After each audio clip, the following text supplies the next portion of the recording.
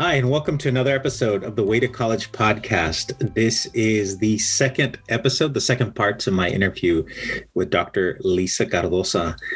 Lisa, how are you doing? Doing well, Jay. Good. Doing well. Dr. Saldivar, thank you so much. Thank you for having me on again. This is great. I thought we had a really good conversation the first time. And so for our listeners I encourage our listeners to go back and listen to the first episode if they haven't. Just a real quick recap. So, I think when we left the first part, you were talking about, so you had to make some serious decisions early on. You were a high school senior, you got pregnant, you'd also been accepted to Stanford University, you deferred a year. You go to Stanford and what's that like? You're a first year student at Stanford, a new mother. What was that experience like for you? Because obviously your college experience was very different than I think a lot of quote unquote traditional college students, right? Yeah, absolutely. And, I talk a lot about that and really explored that quite a bit in my dissertation. So in my research, in my work, right, about being a non-traditional student.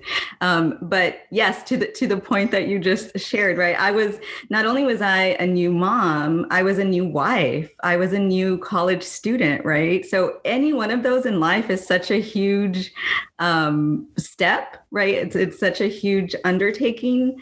And so all of a sudden I find myself in a position where I am like, this is all three are hitting me at once. And so I will say it was a very, very difficult thing to juggle. And I think some of the best advice that I got, and this probably didn't come right away, or I wasn't able to realize it right away, was to, I didn't have to try to do it all, right? And so I had to give myself a break, and I had to give myself a little bit of grace, knowing that some things were going to, some things weren't going to be as well balanced as the others, right? So I get onto the Stanford campus, and I will say that the thing that I was most excited about, right, exploring California, exploring university life, exploring, what it meant to be, a student and finding myself, some of that had to be put on hold, right? I realized there, and I prioritized, I was there to get my education. And so, that's what I did. I went to class and I studied. I came home. I took care of Gabriel. And then, so my husband at the time would stay home during the day and then work in the evenings, right? And so it was a lot of compromise. One of the things that, like, I think back now, and, Gabriel didn't have a bedtime. He would stay up at all hours of the night, because I was either working or reading or, and then he'd wait for his dad to come home, and then they'd, sleep, so it just, there were things that, as I look back as a mom, that I'm like, wow, I can't believe I let my kid do this. Whereas the second kid, raising Diego was a little bit different, and we were more structured, but, yeah. I just, like I said, like I had to give myself, some space and some grace to be able to make those mistakes as a young mom. Right. Well, I mean, and you're absolutely right. As a young mom, as a new student, right, as a new wife. I mean, I can't imagine what that must have been like. I mean, and I say that knowing that I was witness to a lot of it, because we were both there at Stanford at the same time. Right. Yeah. But still, like, hats off to you, because I think that is just so impressive to be able to juggle all of those things.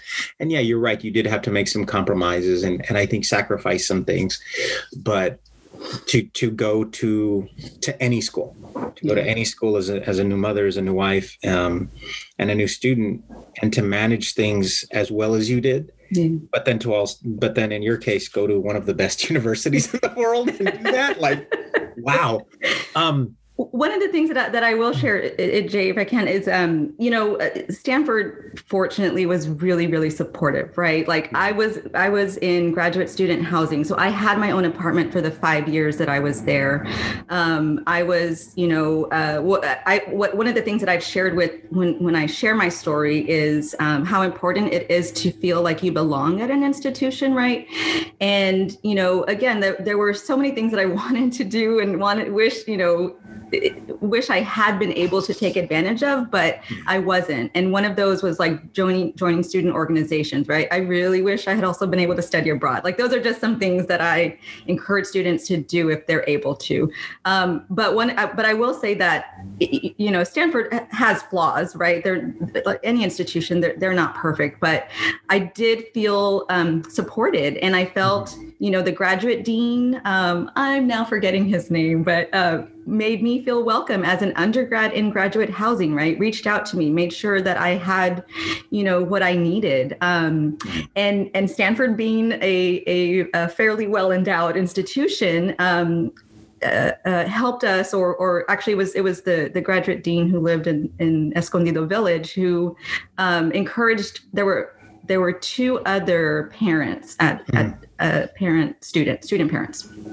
And he encouraged us to create a student organization, because you create a student organization, you get institutional funding, right? Which isn't the place. It's not the case everywhere, but it was the case here. And we did. So we created a non-traditional students at Stanford organization, and we used the funding to hire babysitters and buy dinner during midterms and finals. And so, that's awesome. That's great. Yeah. Man, well, that's good. I'm glad that you got that support and you felt supported. So let me you obviously you have a lot on your plate. You've got a lot on your mind. Did you have the luxury, Lisa, of looking forward and saying, when I graduate, this is what I want to be doing? Mm-hmm. Because I a lot of students, I mean, that's a conversation that they have their first year, but you dealing with everything that you're dealing with and managing, what were you thinking about? Was it just, can I survive the first year? What were you thinking about? Yes. What I was thinking about was just how important that degree was, right? That piece of paper. I think, again, to go back to where we had started, right? My parents always instilled how important education was. And that's something that, they can't take from you. So I will say that I was likely less maybe not concerned, but just less mindful of all the degree options that were available to me. Mm-hmm. Other than I knew I needed to get my degree, right? When I first started, so even growing up, right, I feel like in order to be successful, we were told you needed to be a teacher, a lawyer, or a doctor. Like those were the professions that were seen as you made it, right? Mm-hmm. When I got to Stanford, like I didn't know what engineering was. I actually think I would have made a really good engineer, like a systems engineer, right? Like, I'm a problem solver, and so, but in talking with some of my peers, right, Monica at the time, Eric, just in hearing what Monica had several friends in engineering, I think you did as well, Jay. Mm-hmm. The time commitment that was necessary, like I knew that I wasn't going to be able to go down that route. But you know how I chose my major? How? So, at Stanford, we have fuzzies and techies, or that's how it's kind of known, right? And so the fuzzies are the liberal arts, more, social sciences, and the techies are the science and engineering, right? And so most fuzzy classes were 3 units. I don't know if you remember this, and most techie classes were 5 units. And so in our quarter system, right? Yeah. You had to take about 15 units in order to stay on track. And so I was like, either take 5 3-unit classes or 3 5-unit classes. And I think I found something right in the middle with econ. So I majored in economics, and that's how I chose my major. I only wanted to take 3 classes. But I also felt like econ was a good match for me, right? I feel like it was a good combination of the applied skill, right? Having to do all the problem sets, and so that a little bit of the technical, like the, having to like write a lot, but also do the problem sets. Right? So yeah, econ was a good middle. I'm fairly certain, and I'm projecting ahead, right? So far I've yet to interview anybody that chose their major the same way you did, and I don't expect to come across very many that do that. I don't advise to choose your major that way. I will just say that too. And when I talk to students, I really, really hope that people find their passion, but but that's how I chose mine. So, you do a bachelor's degree at Stanford. How did you continue to manage everything? Because it wasn't like I'm going to be a mother for the first year. Right? You still had to manage, a family and your student life. How did you do that for the 4 years? Well, and that's a great question, because I'll frame it in terms of the outcomes of what I was seeing, right? So, for example, in Ed Cauchelsa, I was a straight A student, right? Fortunate to graduate at the top of my class. Like, I worked really hard for it. I will say, those grades the learning didn't come easy to me. I really, really had to work for it. But I felt like I was successful at it. So you get to a place like Stanford, right? And I felt like I was really good at math. That was another thing that I'd like to share. So I get placed into Calculus BC, which is the second part of calculus, so a higher right class. And I'm in there and I'm lost.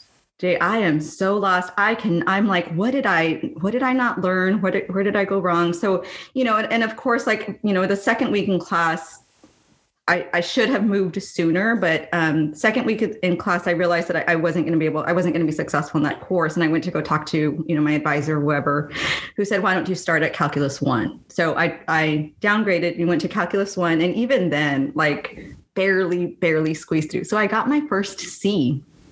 And I thought, I felt like a failure, right? It was the first time that I had gotten a C in my entire grade, my entire educational career, right?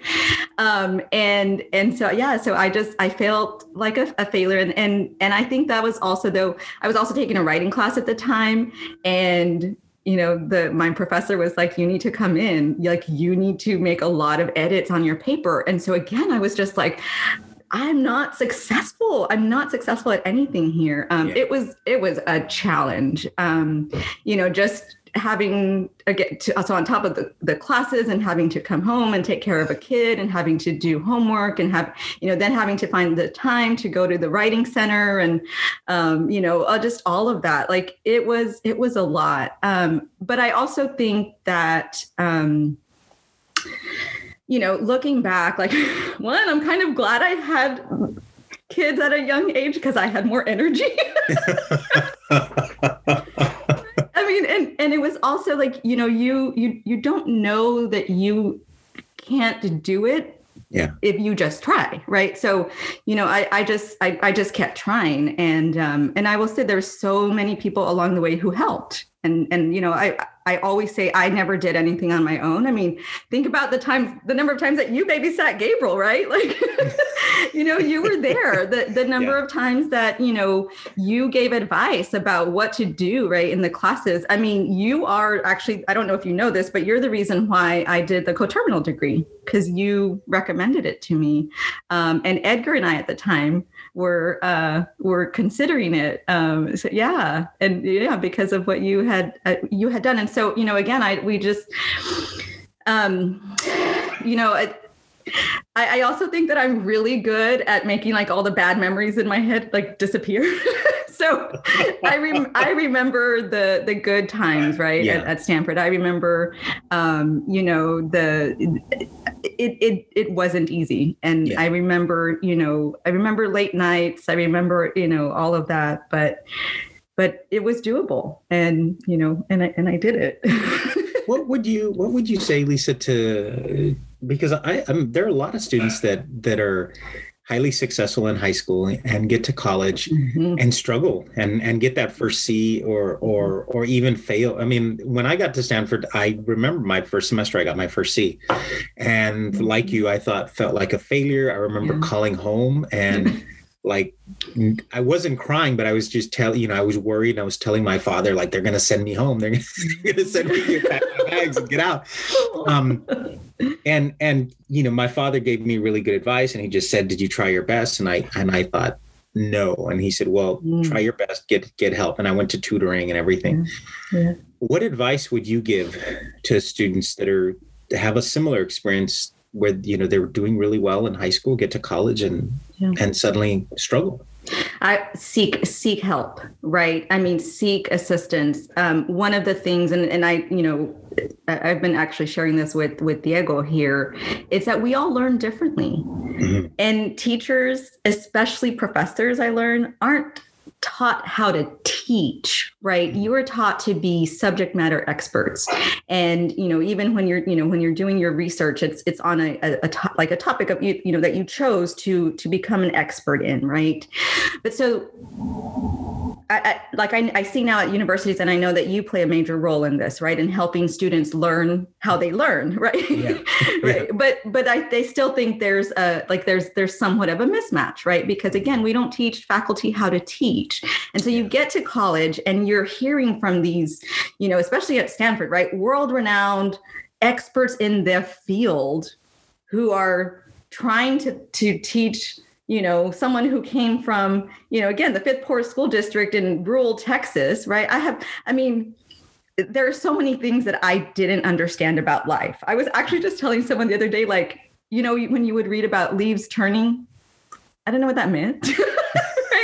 What do you mean leaves turning, right? But here now in Northern California, right? Like, it's beautiful. Like, the leaves change colors and, and I can now understand what was being described at the time. But that frame of, growing up in Ed Cachesa, right? We had green and we had brown. There was no turning of the leaves, right? So it's little things like that I think I learned. I mean, this is a tough one for me, because I remember sitting in my economics class, mm-hmm. and again, I asked for help, right? So I actually got on food stamps one of the years that I was at Stanford to help pay for stuff. And I remember sitting in my econ class. Now I'm gonna cry. You did it. I remember sitting in my econ class and studying about government assistance. And, just the stereotyping and the misperceptions of what that's like, mm-hmm. and sitting in there. And I remember having this real feeling of, here I am, I'm doing what I should be doing. Right. I'm now being judged. Not that anyone knew, but feel like I'm being judged at the institution. Mm-hmm. And every time I'd go to the food stamp place, I can't remember what it is, but every time I'd walk in there, they make you feel like you're a criminal. Right. Yeah. And I remember I would always try to wear my Stanford sweater, mm-hmm. to prove, right, that I was a student and all of that. But still, it's still this, it was tough. Yeah. Yeah. Wow. I don't remember what your question was. Tangent, but yeah. Just struggling, right? When you struggle and you're not the first and certainly not the last student, right? That puts them, gets on assistance, because that's what it's for, right? It's a right. safety net. You would think, yeah. Right? Go ahead. Yeah. No, I was just going to say, you had to set advice, right? And so my advice would be ask for help, right? Mm-hmm. Because again, I think that one of the things that helped me, I remember, are the small group sessions that we had, right? And so we would sit in those large, especially in econ classes, right? There were these large auditoriums, and then we would go into our smaller breakout sessions, right? And kind of work through and talk through. And there are to go back to there are so many people learn differently, people teach differently, and the more assistance that you can get, and the more broader explanations and, finding different ways to do things, hearing it explained differently, especially from the teaching assistants, was so helpful for me. And so I think that's what I would say is if you have to, because even Diego is like, no, I don't want to go to tutoring. Like it's for students who don't understand. Yeah. Like that's not really the case. It is to give you a different perspective on how the information is shared, right? And so, so no one should feel bad about asking for assistance, whether it's tutoring help, whether it's, whatever. So, yeah. Absolutely. Absolutely ask for help. And I know, I know exactly what Diego means. I remember, and I always tell my students, that first semester when I got that C and I was so afraid of failing, going to tutoring, and I'd never been to tutor, I was the kid that would tutor other kids, and I was I was on the other side of that. Now I'm going and asking for help, and it was a new experience for me, and I had to get over that. Like I just had to get over that's quote unquote stigma that I think it was more so in my head than anything. Yeah, but that's interesting though, because it was in mine as well, right? I mean, I remember feeling like I don't need to go to a tutoring center. When my professor said that I should go to the writing center, I was like, I can write. Like, what do you mean? Yeah. I do think that there is a stigma, especially for students who, quote, are the smart students in high school, right? Going to college is just a completely different experience. And, we need to break that. Yeah, absolutely. So successful experience at Stanford, right? You earn your bachelor's degree, you stay and get a co-terminal degree, a master's degree, right? In education, right?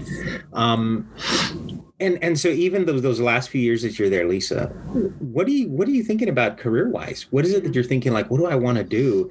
Because I'm supposed to make this decision now when I graduate, right? What were you thinking? Yes. Well, interestingly, I never thought about the work that happens at the university until my graduate year. So, I was doing a master's in the social sciences of education, and same program you did, right?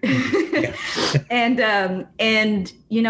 I was asked to, and I can't remember who nominated me or how they got my information, but I was asked by the El Centro to be the graduate coordinator for PAY. Do you remember partnership for the academic excellence or something like that? I do remember PAY. Yeah. So, and so I was like, again, I had not been able to work the whole time that I had been on campus, right? And so this was an opportunity, and they were like, it's a part-time, it's not, it's a lot of coordinating. And I realized there just, by putting mentors together with incoming students, I realized like, I want to be someone who helps people get through college, right? I want to be someone who helps people earn their degree, or, that could be a job, right? Yeah. And so I kind of approached it with that. Like I started looking around, and there are, as careers in financial aid, and so careers like on the business side of the university, as well as on the programmatic side, as well as teaching at a university, right? So all of those, all of a sudden I realized how much I enjoy being part of the university culture and life, and because so many people helped me, I also wanted to be able to help people this way. And I believe so strongly in education. I really felt like that was a good fit for me. So I didn't know what I was going to do, but I definitely knew that I wanted to have a role at the university. Wow, that's awesome. So you graduate from Stanford. And then what was next? So graduate twice, right? Because they let you walk twice. And so then I started looking for jobs. And I will say writing my master's thesis left me with a yearning to want to do more, right? Because the research that I did, and I did it on transfer students, and the data set that I had was like missing, right? Like, I just felt like it was missing something. Yeah. I had done run statistical analysis on, transfer students. I can't even remember what it all is, but I remember walking away from that experience thinking, there's so much more to explore here. Mm-hmm. And I want to, like, that's what gave me a taste of being, of getting my doctorate. Right. And so I was like, I want to keep exploring this writing, this, thesis writing. So I started looking for jobs, and it was actually at a Stanford send-off where I met the parent of a student who was going to Stanford, Felipe Salinas. Mm-hmm. And so Felipe is at this, the Stanford send-off, and we start talking. I was, told him that I was looking for jobs, and I actually applied to several across Texas. Wasn't certain that coming back home was what I wanted to do. Mm-hmm. But yeah, I had that chance meeting. Felipe told me about a position that was open. I had actually already applied for the position. And so, next thing I was hired to be the associate director of the Valley Outreach Center. And what the Valley Outreach Center was at University of Texas Pan American at the time, was we were working, again, it was like working to help more students get to college, right? Yeah. And helping, and so it was the brainchild of Dr. Edwards, John Edwards. Mm-hmm. Yeah. had thought about this. And so I was coming in to kind of start up someone else's project, which was actually really neat. One of the programs under there was the mother-daughter program, and I was a product of the mother-daughter program. So it was, it just felt awesome. Full circle, right? It just felt so good. So we had a lot of the pre-college academic programs. We had summer camps, all of that. So that's where I got my start in higher ed. Wow. So, that network, right? That Stanford network, but even I think for all, like I always encourage my college students, build your network, meet people, right? So that fortuitous meeting you with, Felipe, and you get the job at the university. Now, Lisa, for, some of our listeners, they don't know your story. You continued with at the time UTPA. Yes. Right, and moved up very quickly. So, continued with the university. Now you work at Sacramento State. Would you say this has been your calling? You found your calling? And I would absolutely, yes, in education and higher education specifically. But I will say that I'm still searching, right? I'm still learning. Yeah. So you take my career path through student affairs predominantly, right? I was mostly worked my way up there, then became the president's chief of staff. And so that experience took me further away from the students, which was a bit of a challenge, but also gave me the opportunity to help make decisions that impacted all students, right? So it was this I did miss the student engagement, but I felt like there was enough of it, that we were so involved in the work, especially with President Nelson, how much he loves the students. So we were mindful that we needed to that the students needed to be a priority, and we tried to be as many places where students were to maintain that. And then but again, at the policy level, right, at the higher, kind of more broader level, we were also trying to make the best decisions for the university, for our students, right, that impacted students. Yeah. So absolutely. And now I find myself, though, I will say, as the vice president for university advancement, something I never ever imagined in my realm of career possibilities in higher ed. Never imagined that this would be a career choice. Yeah. It's fundraising. It's philanthropy. It's a different and unique way of helping students, right? Mm-hmm. But I will also say, it's so rewarding. It's so rewarding to be able to match a donor, right? Someone who wants to give back and their intentions with helping students, right? Whether it's programmatic funding, whether it's scholarships, which are huge because I benefited from scholarships as well, right? And then being able to share those stories. So it combines a lot of the work that I, have done throughout my career of, being a good connector, right? Helping and helping students get through college. So. That's awesome. I mean, you've continued to help students in a variety of ways. You've continued to, you found, I think, work that was consistent with your values, with things that were important to you. At least, certainly that's what it sounds like. So, I want to be mindful of your time, Lisa, but one of the questions that I always ask people, why have you been successful? Yeah. If you had to say, because clearly, look, quick recap, right? You're a successful high school student, come from a great family, right? A lot of parent support, wonderful, I think, mentors and examples of academic excellence in your sisters, right? And then you experience some challenges, a teen mother, and then you get married, but still you go to Stanford University, balancing things that already college students balance so much, but you had a full plate, right? And you graduated, and you've made your way through the university, doing very well. If you had to go back and summarize and say, this was it, this is why I was successful, what would you say was?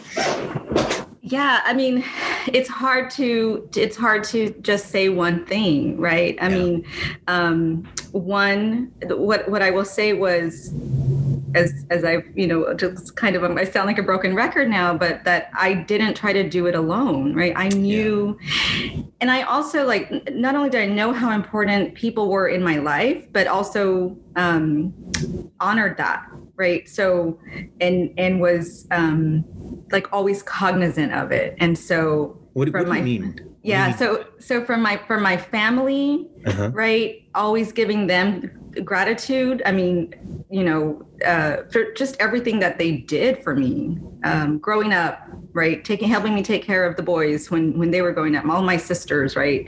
I mean, it is it truly takes a village for everything, is how I see it.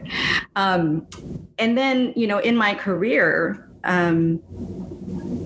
I feel like the American, Eurocentric values of picking oneself up by their bootstraps it's a very individualistic mindset, right? And so it's you can do this, and you just have to work hard. And so I think we as individuals are then taught, I have to do this, and I have to do it, alone. I have to prove myself. So then you sometimes forget to take a step back and think, there are so many people who helped me along the way, and so many people I want to thank. And for me, it's in return, I want to pay this back to someone. I want to pay this forward, right?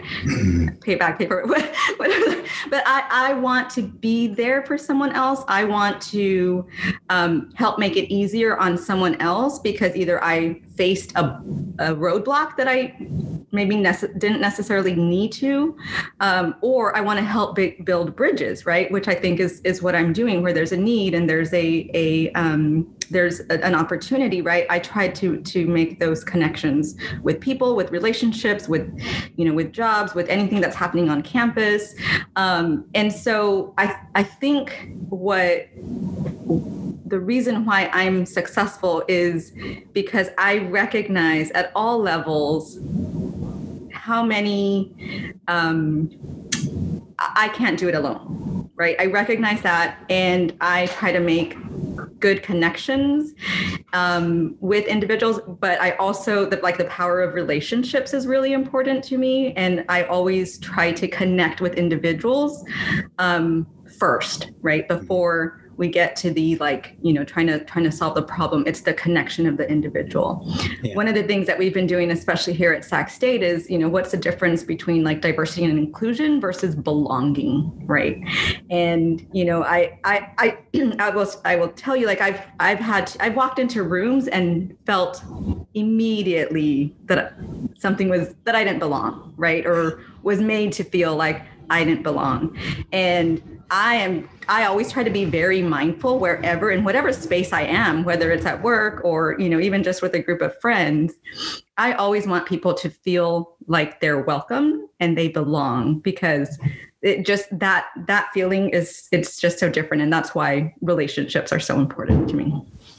and relational accountability, right? So I'm going to go back a little bit to my dissertation and work that Sean Wilson talks about, relationship, the importance of relationships and relational accountability, right? How you hold yourself in relation to, the person who you're, how you hold yourself accountable to the other person. It's not just about you. So it's a different mindset.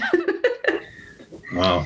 Well, that's beautiful. And I think, consistent, I think, with a lot of the messages that my guests have shared, and I'm not that I'm looking for like a theme or anything, but it seems to be a reoccurring theme, right? That none of us do it alone. Mm-hmm. And, one of my colleagues, he always says, in class, he always asks his students, on whose shoulders are you standing? Mm-hmm. And I think that's a wonderful way of saying it. But I think, thank you for reiterating that and for reminding us that it does. It takes so many people for all of us to be successful. And I will say too, like, one of the things that we've been, again, here at Sac State, we've started to do land acknowledgements. Mm-hmm. And, unfortunately, we're not able to gather right now, but we've been doing some land acknowledgements in the virtual environment as well. But it really is to honor who has been here, right? Mm-hmm. It really is to honor, this isn't our land. And it's to honor those who have, who were here first, right? And so you think about that even with our own ancestors. There's a reason why, we have the opportunities that we have, right? And so to be able to honor their paths here, and what they've been through and their resiliency. And I just don't think we do enough of that, right? We learn about history, but, not in a way that honors the people. It's, other than like saviors, right? That's what we learn in history. Yeah, no, I think that's a good point. Lisa, thank you. Thank you so much for your time and for sharing your story. I know, I know your story well, but I love listening to your story. It's such an inspiring story. Before we close, do you have any final words for our listeners out there? It's been a journey. Mm-hmm. It will continue to be a journey. I am a huge believer in lifelong learning. And so, I always, I approach life and work like that. And I appreciate others who do as well. We owe it to each other, especially right now, right? As we see things being so divisive, I think if we think about what we're really here for, and I'll, go back to those relationships, I want, to the students who are listening, right? Just don't forget who you are, in the work that you do, whatever career you choose, whatever path you choose, and don't ever stop learning, because there's so much more to learn in this world. No one knows it all. No, absolutely not. Absolutely not. Lisa, thank you. Thank you, Drew. So thank you all to Lisa. Thank you, listeners out there. This concludes another episode of the Way to College podcast. Tune in next time, and we'll see you later. Bye-bye.